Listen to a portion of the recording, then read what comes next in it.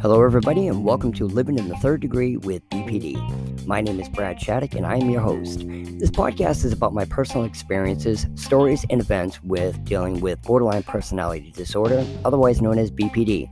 My experiences with BPD is due to my wife, now ex-wife, who I have been with for 34 years, was diagnosed with BPD in 2012.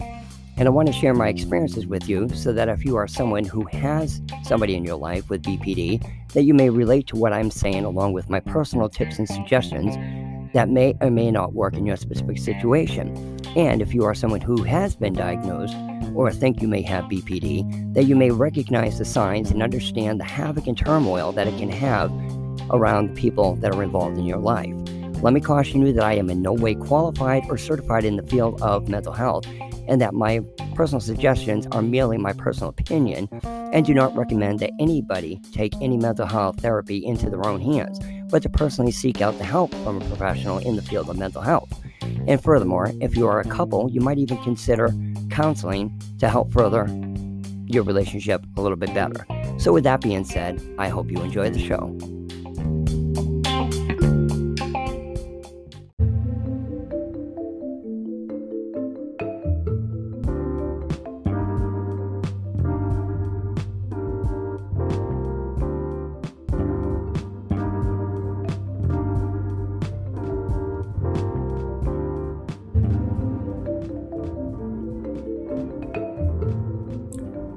Good evening, ladies and gentlemen.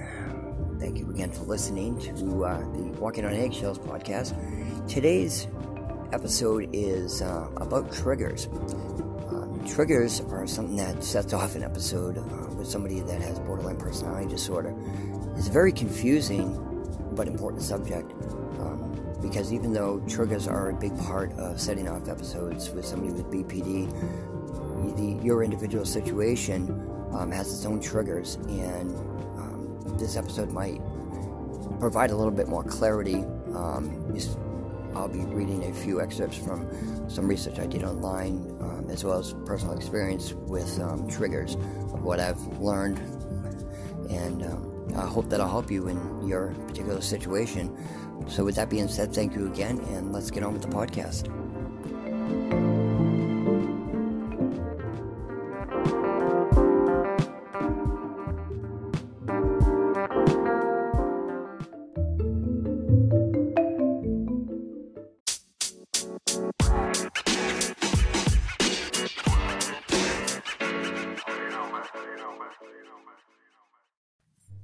Good evening, ladies and gentlemen. Thank you again for listening. Today is March 12th, 2020, and it is 10 p.m. And today I'd like to discuss triggers. And people with borderline personality disorder, or you might hear me refer to it as BPD, have triggers. And these triggers can be the most simplest, even just one word, an action, a look, a misunderstanding of a sentence, or sometimes even in the tone of your voice. It can be verbal, nonverbal. It's very tricky. And over 32 years of being with my wife, there are still even new triggers that have developed. Sometimes they replace old ones. Sometimes they add to old ones. It's a constant battle of learning these triggers. And I personally care about her enough to start learning these triggers and how to avoid them. But again, that's why this podcast is called Walking on Eggshells. I'd like to start off my podcast with reading verbatim some research that I have done. This particular excerpt that I'm going to read is from verywellmind.com, obviously to give them some credit. But it says here, defining a trigger. It says, you may have heard the term trigger before, but not exactly what this means. Unusually, a trigger refers to some event that brings on a major exacerbation of BPD symptoms.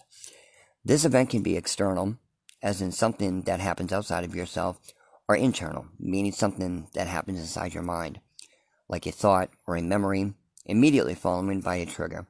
One or more of your BPD symptoms may intensify significantly. Triggers are events that make you feel as your symptoms are going off the charts. And of course, the next one says relationship triggers, which I deal with a lot. It says the most common BPD triggers are relationship triggers or interpersonal distress. Many people with BPD experience intense fear and anger, impulsive behavior, self-harm, and even suicidally. In the wake of relationship events that make them feel either rejected, criticized, or abandoned. This is a phenomenon called abandonment or rejection sensitivity. For example, you may feel triggered when you leave a message for a friend and do not receive a call back. Perhaps after placing the call, you wait a few hours and then start having thoughts like, she's not calling back, she must be mad at me. These thoughts may spiral from there into things like, she probably hates me, I'll never have a friend who sticks by my side. With these spiraling thoughts come spiraling symptoms, such as intense emotions, anger, and urges of self-harm. The last one says cognitive triggers. Sometimes you may be triggered by eternal events, such as thoughts that can seemingly come out of the blue. This is particularly true for people who have BPD related to traumatic events like child abuse. I'll stop there. As a matter of fact, like I said, with triggers, I don't want to say my favorite subject, but, excuse me, the most important subject that's been happening, especially recently with me in my relationship with my wife. It's the simplest things. Like, one day I was flipping through the channels to find a movie for us to watch, and there was a movie on Lifetime movie network, and the movie happened to be called The Husband's Secret Wife. Unfortunately, there was 2 triggers there. The first one was the channel, Lifetime Movie Network. We used to watch that channel a lot at a time when we didn't have a place to live immediately, and we had to stay with my parents, and we used to watch that channel all the time. So immediately that triggered a period that was very, very horrible for all of us, because her episodes triggered anger in my mother, my stepdad. So it was turmoil. So that brought back memories of that period, which she brings up all the time. She hated. Trigger number 2, her husband's secret wife, because she always falsely accuses me of having a side girlfriend. She has accused me of also being married on the side, having babies on the side, stuff like that. So those were 2 major triggers. Now, after knowing her for 32 years, I should have known. But sometimes some of the old triggers that she has have gone away. So I figured maybe this would go away, because our relationship lately has been growing a little bit more. And I figured maybe these would be old triggers that might have gone away. But unfortunately, they didn't. And it spiraled out of control to the point where an hour later, she told me to leave, and I had to drive an hour to where I was staying. One of the other triggers that has been for a long time is going to the bathroom anytime after it's kind of like bedtime, when the house winds down and it's time to go to bed, watch a movie, or go to sleep, or whatever. And one night, I had been drinking a lot of coffee throughout the day, which I normally do, but in excessive amount this day. And I knew that was a trigger, and still has been. And I was holding it. Finally, I could not hold it anymore. This is 12:30 at night, and I got up, and I made sure, especially if she's sleeping, that's one thing, because she thinks I'm sneaking off. She was awake, and I told her, I said, I gotta go to the bathroom really bad. The bathroom is literally, from our bedroom door to the bathroom door, maybe 10 feet. And it's literally, the wall between our bedroom and the bathroom is a drywall. Anyways, so I go to the bathroom, and no more than 2 minutes, come back in the bedroom. And as soon as I lay in the bed, my language, she said, oh, you shitbags get caught sooner or later. The signs all come out. Cheating, losing, liars. I looked over there, and I said, are you kidding me? I said, I tried to hold it, But if I couldn't hold it anymore, I had to go to the bathroom. She literally said to me, "You didn't have to go to the bathroom. I heard the window open. Did you have to give her a kiss goodnight?" I mean, that literally, by going to the bathroom, which, number one, she said I did not have to go to the bathroom. I did, because the rule is I have to keep the bedroom door open and the bathroom door open so she can literally hear if I go to the bathroom. She said, "I heard the window open. You didn't go to the bathroom." I did not open any window. As a matter of fact, it was about 20 degrees that night. I went to the bathroom. She should have been able to clearly hear it. The TV was off. There was no radio on. Both doors were wide open. I said, "Are you kidding me? Are you really kidding me right now?" So, of course, she said, "Get your shit and get out of my house." So, lately, I have been going on my psychiatrist and my counselor's advice. When she says leave, leave. Call her out on her bluff. She tells you to leave, then take advantage of it and leave. And every time she said, "Oh, you're just going to leave that quick?" "Oh, no, you're not leaving. You're going to stay." So I explained to her, "No, I am going to leave. Because if I don't, you're going to stay here and you're going to abuse me all night, call me names, and keep me up all night. And I have the right not to listen to it. And at the same time, I think it's time that you need to have some space and maybe reflect on what exactly just happened." And sometimes I'll tell her, sometimes I forget, but I have told her, maybe if you realize, the reality is that I have to go to the bathroom and this is ridiculous, and tell me not to leave, I won't. But if you're going to have an episode like this and tell me to leave, I'm going to leave. Because every single time, and there has not been a time, that you literally will call me every name in the book and push all my buttons, talk about my family, talk about dead relatives, make me feel like complete shit and worthless, and I'm not going to allow that to happen. And, when I do leave, it takes a few days for the episode to go down, and, then I go back. But anyways, to refer back to verywellmind.com, it says here, for example, a memory or an image of a past experience, like a traumatic event or a loss, can trigger intense emotions and other BPD symptoms. The memory does not necessarily need to distress one of the trigger symptoms. Some people are triggered by memories of good times from the past, which can sometimes be a reminder that things are not as good now. So it's kind of a double-edged sword. It also says how to manage BPD triggers. Triggers are highly individual. So the first step in managing triggers is to know the particular events, situations, or thoughts or memories that trigger your outbursts or anger or impulsiveness. To determine what your triggers are, try an exercise. It has a separate link for that.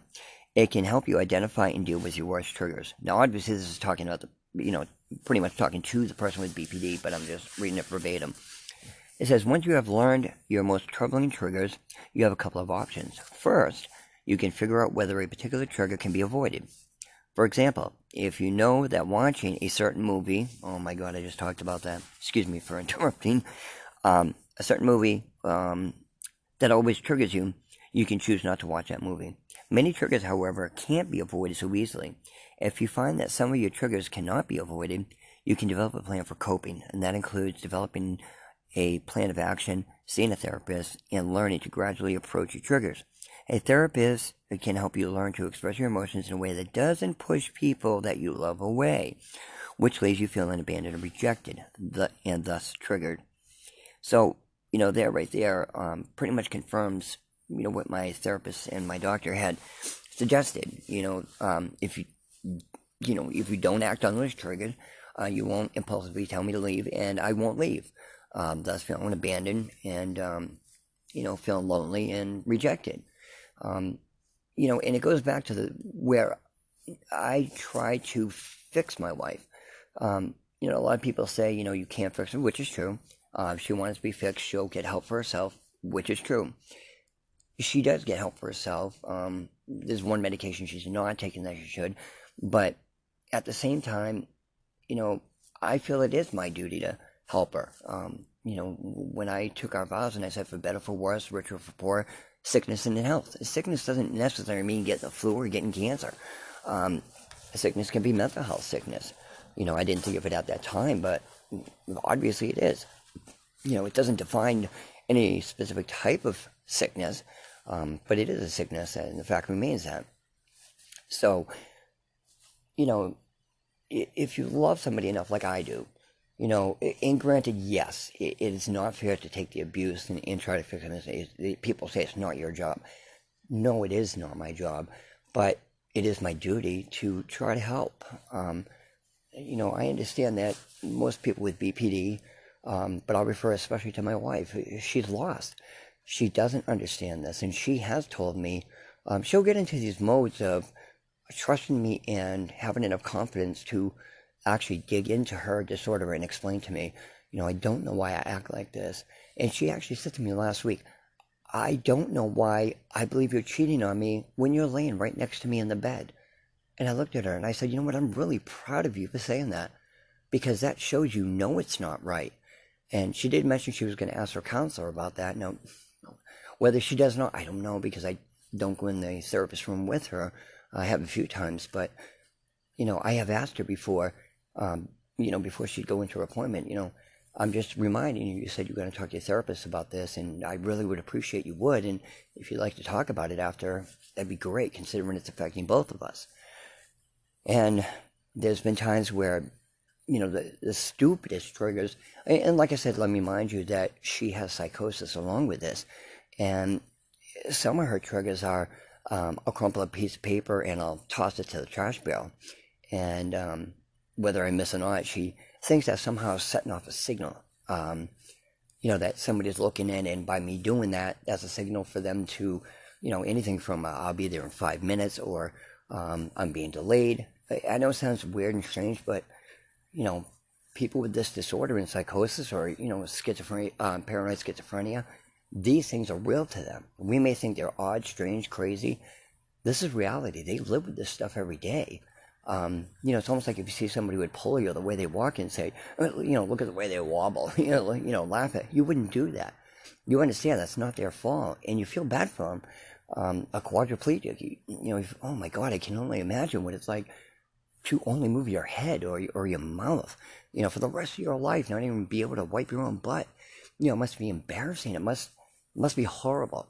Well, even though somebody with BPD can walk, talk, drive a car, jump on a trampoline, go to an amusement park, ride on a carousel, but unfortunately, they believe things that aren't really there, and most of the time they know it, and they understand as well it's not right. When the good side comes out with them, they're two different people. They understand it's weird and strange, and it's hard for them to talk about it because they know it's so odd to us, and most of us say they're crazy.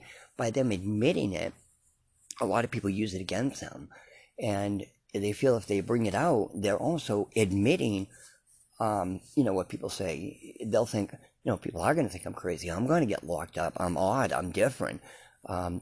It's something they struggle with, and not only the thing is the way I look at it.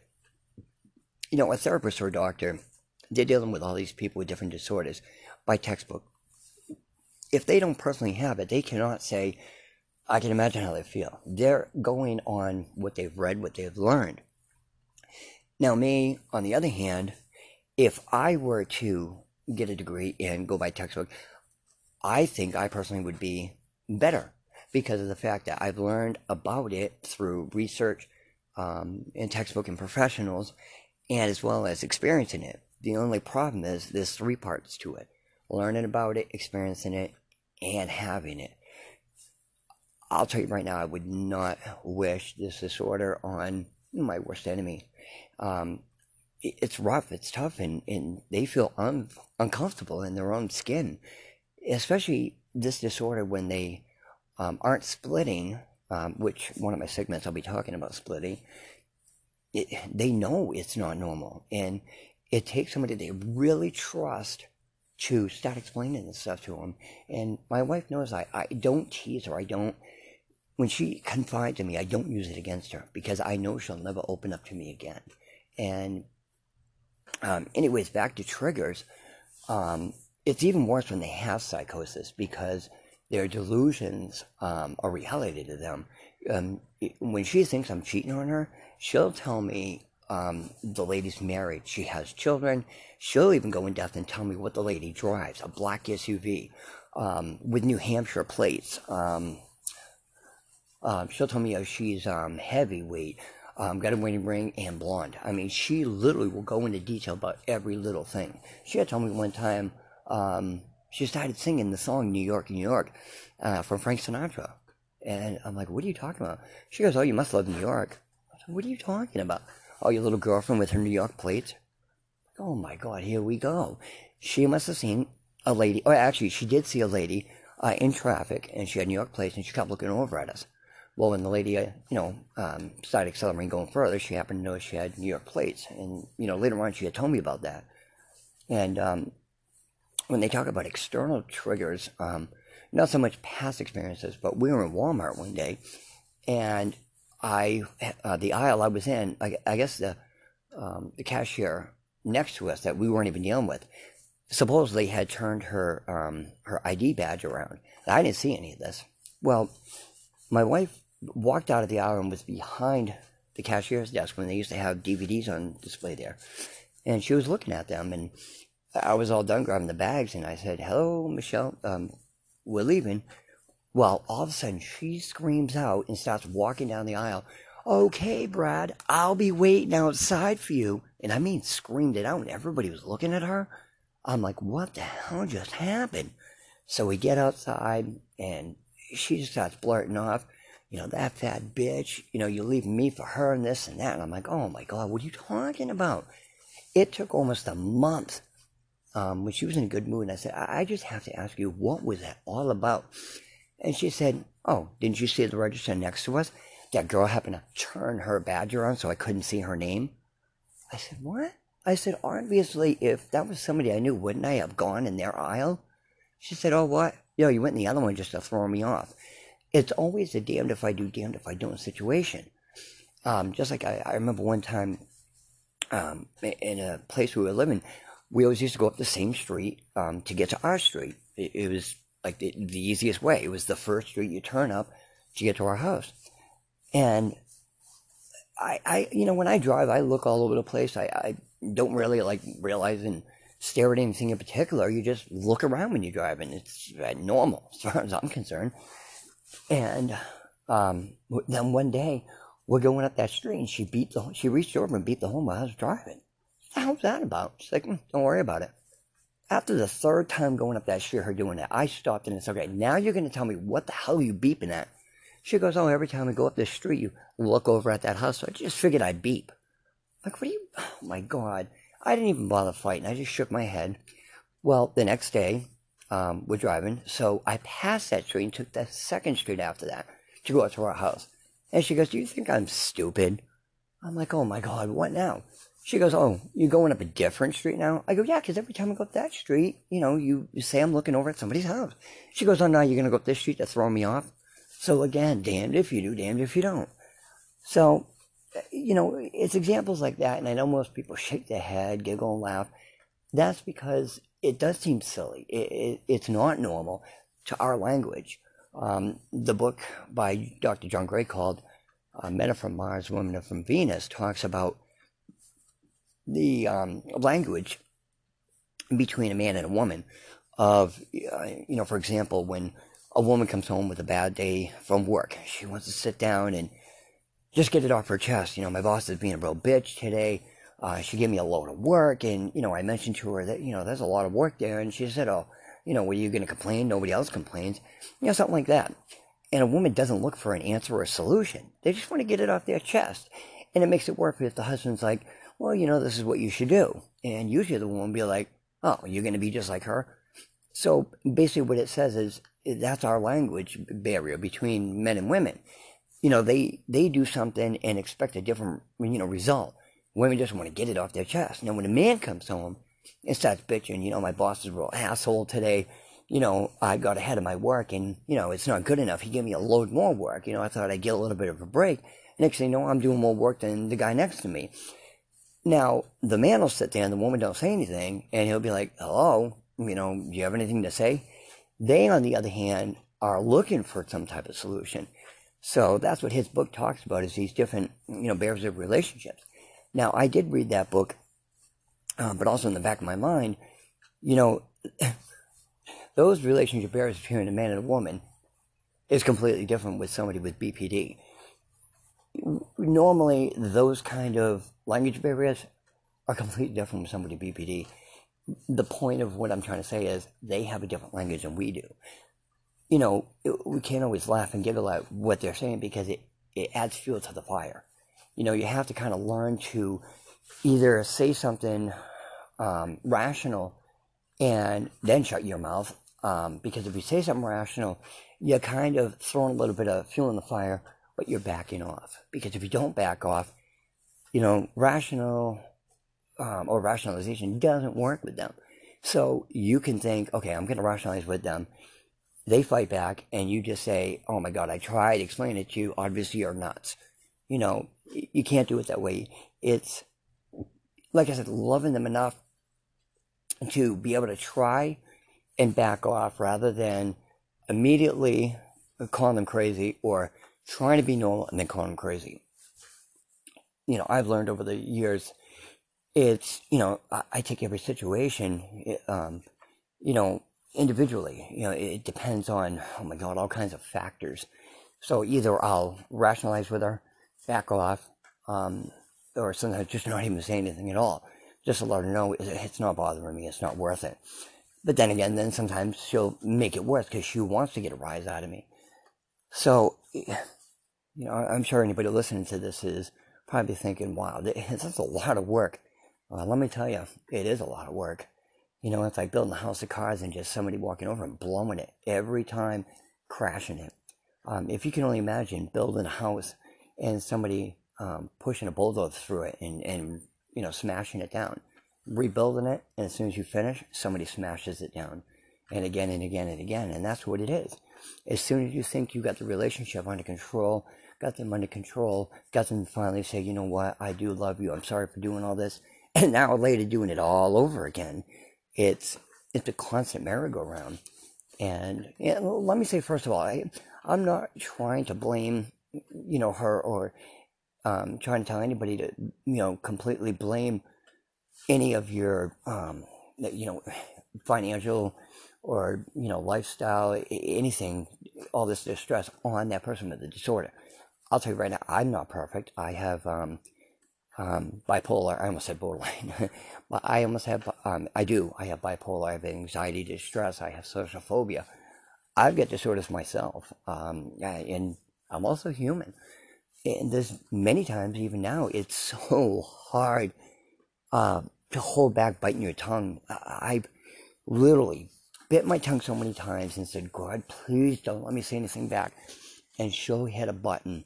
She'll talk about a dead relative or a live relative. She knows, and 99% of the people with BPD know the buttons to push. They will push every button until they hit the right one. And they won't stop until they get it, until you finally burst out. And that's their satisfaction. Well, I should say most of them. At least, I should say at least my wife. She will go until she pushes that button. And it's not so much she's looking for me to fight back. It's her satisfaction of knowing, I hit the right button. That's what it is. They're not looking for a fight. Excuse me. But the narcissism in them and the controlling part about them is, number one, it's all about me. I'm in control, and I'm going to get you upset. And, there's been times where I have bitten my tongue. Not many, but a few. Grabbed my stuff after she said leave and left without saying a word. And then I get the text all night long, and then it's another battle of not wanting to respond to the text because they're just as nasty as verbally being told. So there's been many times I try not to respond, and I do. So then again, she knows she's got me. Whether I was there or not, she finally succeeded in pushing my button and, getting me upset. But there has been many times lately I've ignored it. And again, nothing works to the point of getting them out of their episode. I've learned most of the time it's just time. When I've left, there'll be a few days later, she'll text me, I made some chili tonight. I made a lot to feed an army. Do you want to come up and have some? Kind of like an excuse. It's always an excuse. Or like I was moving stuff and I banged my knee and it hurts really bad and I really got to get this stuff done. It's almost like a cry out for me to say, oh, okay, I'll come up. It is never, and I will say literally never, I'm sorry, I shouldn't have said that, or even just, I'm sorry, do you want to come up? Because by them doing that, they're admitting they did something wrong. And anybody who knows narcissism, they don't do anything wrong. Anything they do, if it is wrong, it's your fault. So why should they apologize for something they didn't do wrong? And that's the way it always is. Always has been, always will be. Never an apology. Even when I have asked her straight out, you didn't even say sorry. That is a trigger as well. That is a huge trigger. If I ever ask her to say sorry, it never happens. It doesn't. But anyways, triggers are very, very, oh my God, it's a game. It's a hit or miss. It really is. And like I said, sometimes a trigger that used to be really bad now doesn't exist at all. And then there's triggers that happen now that has never happened. And it's like, you wonder, what the hell triggered that? But like I said, if you're with somebody long enough and you know the emotional scars that they've endured in the past, whether it's some kind of abuse or neglect or something, traumatic, you stay away from anything that may remind them of that. For example, if it was sexual assault, you don't want to watch a movie that refers to sexual assault. You try to stay away from that. I think you kind of get the point of what I'm saying. But again, yeah, it's a lot of work. You literally, if you vow yourself to them, you literally have to walk on eggshells. You have to think about everything you do, everything you say, everything you try to do for them. You have to stop and think. And it is frustrating. And I have actually developed tics.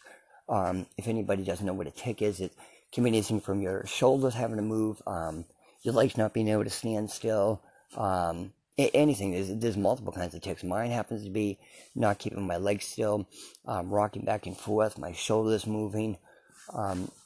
I believe it's, I haven't really talked to my therapist about it yet, because a lot of times by the time I ask her, I don't have them because they come and go.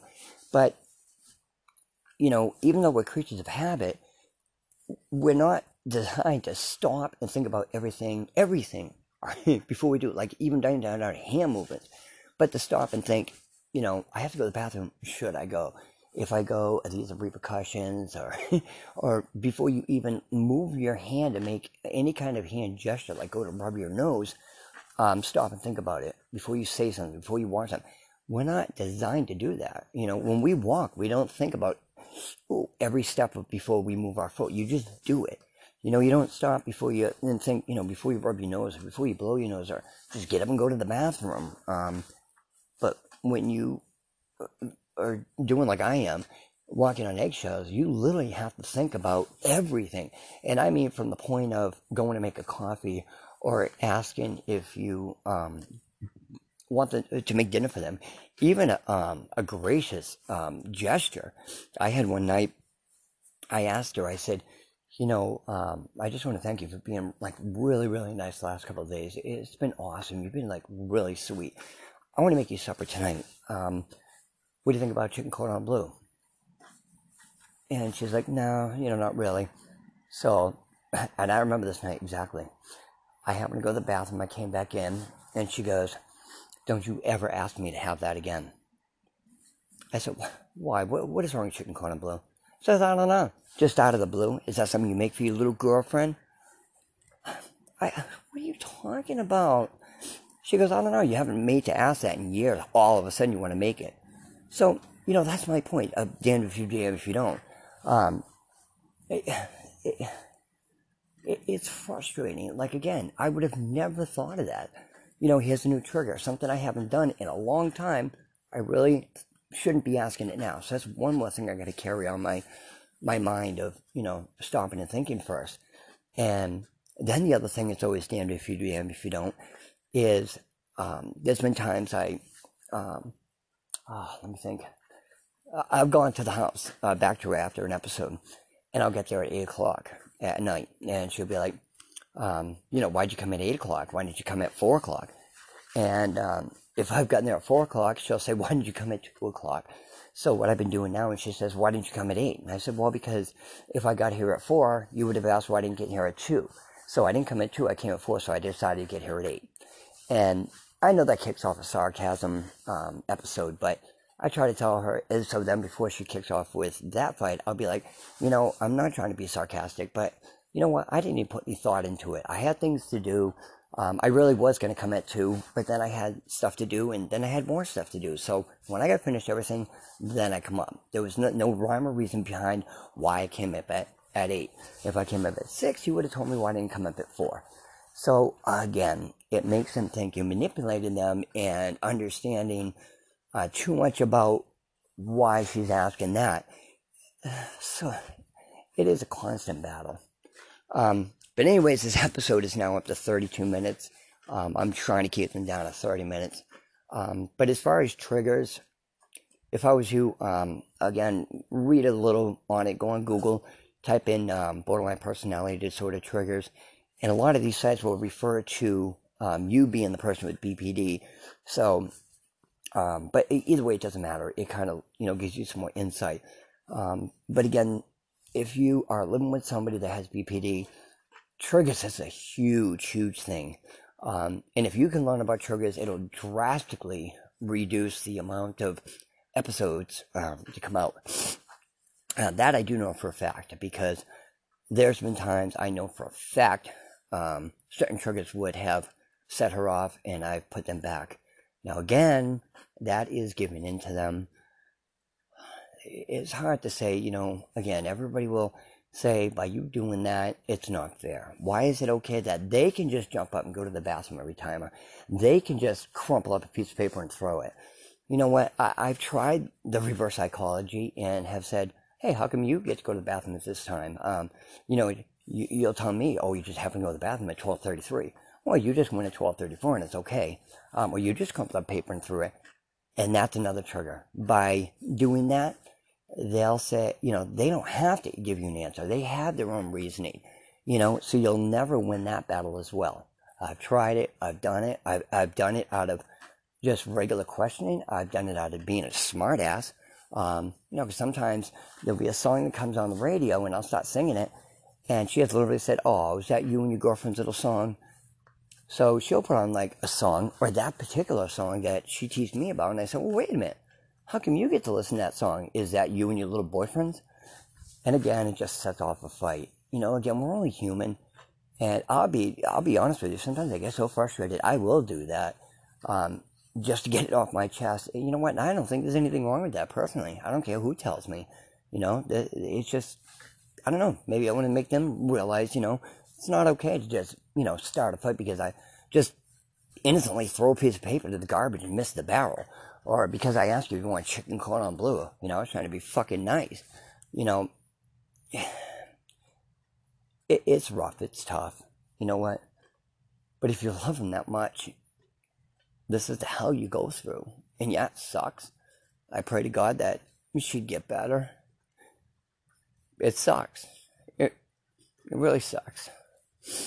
And I feel bad for anybody else that's going through it, because I'll tell you right now, I can honestly look you in the face and say, I know what you're going through. It's just that when you love them so much, you just want to crawl on your knees or lay in a bed of nails for them. And yet still you'd say, I'll take my life for you, knowing that they wouldn't. And they'd push you in front of the bullet instead of taking the bullet. Or I'd push them away from the bullet and take it. It sucks. It's unfair. But anyways, thank you again for listening. I don't know if this helped you or not. Sure as hell helped me. But again, hopefully you'll listen to more of my episodes, and go ahead and leave any comments, or, hopefully it helped you. Thank you again for listening.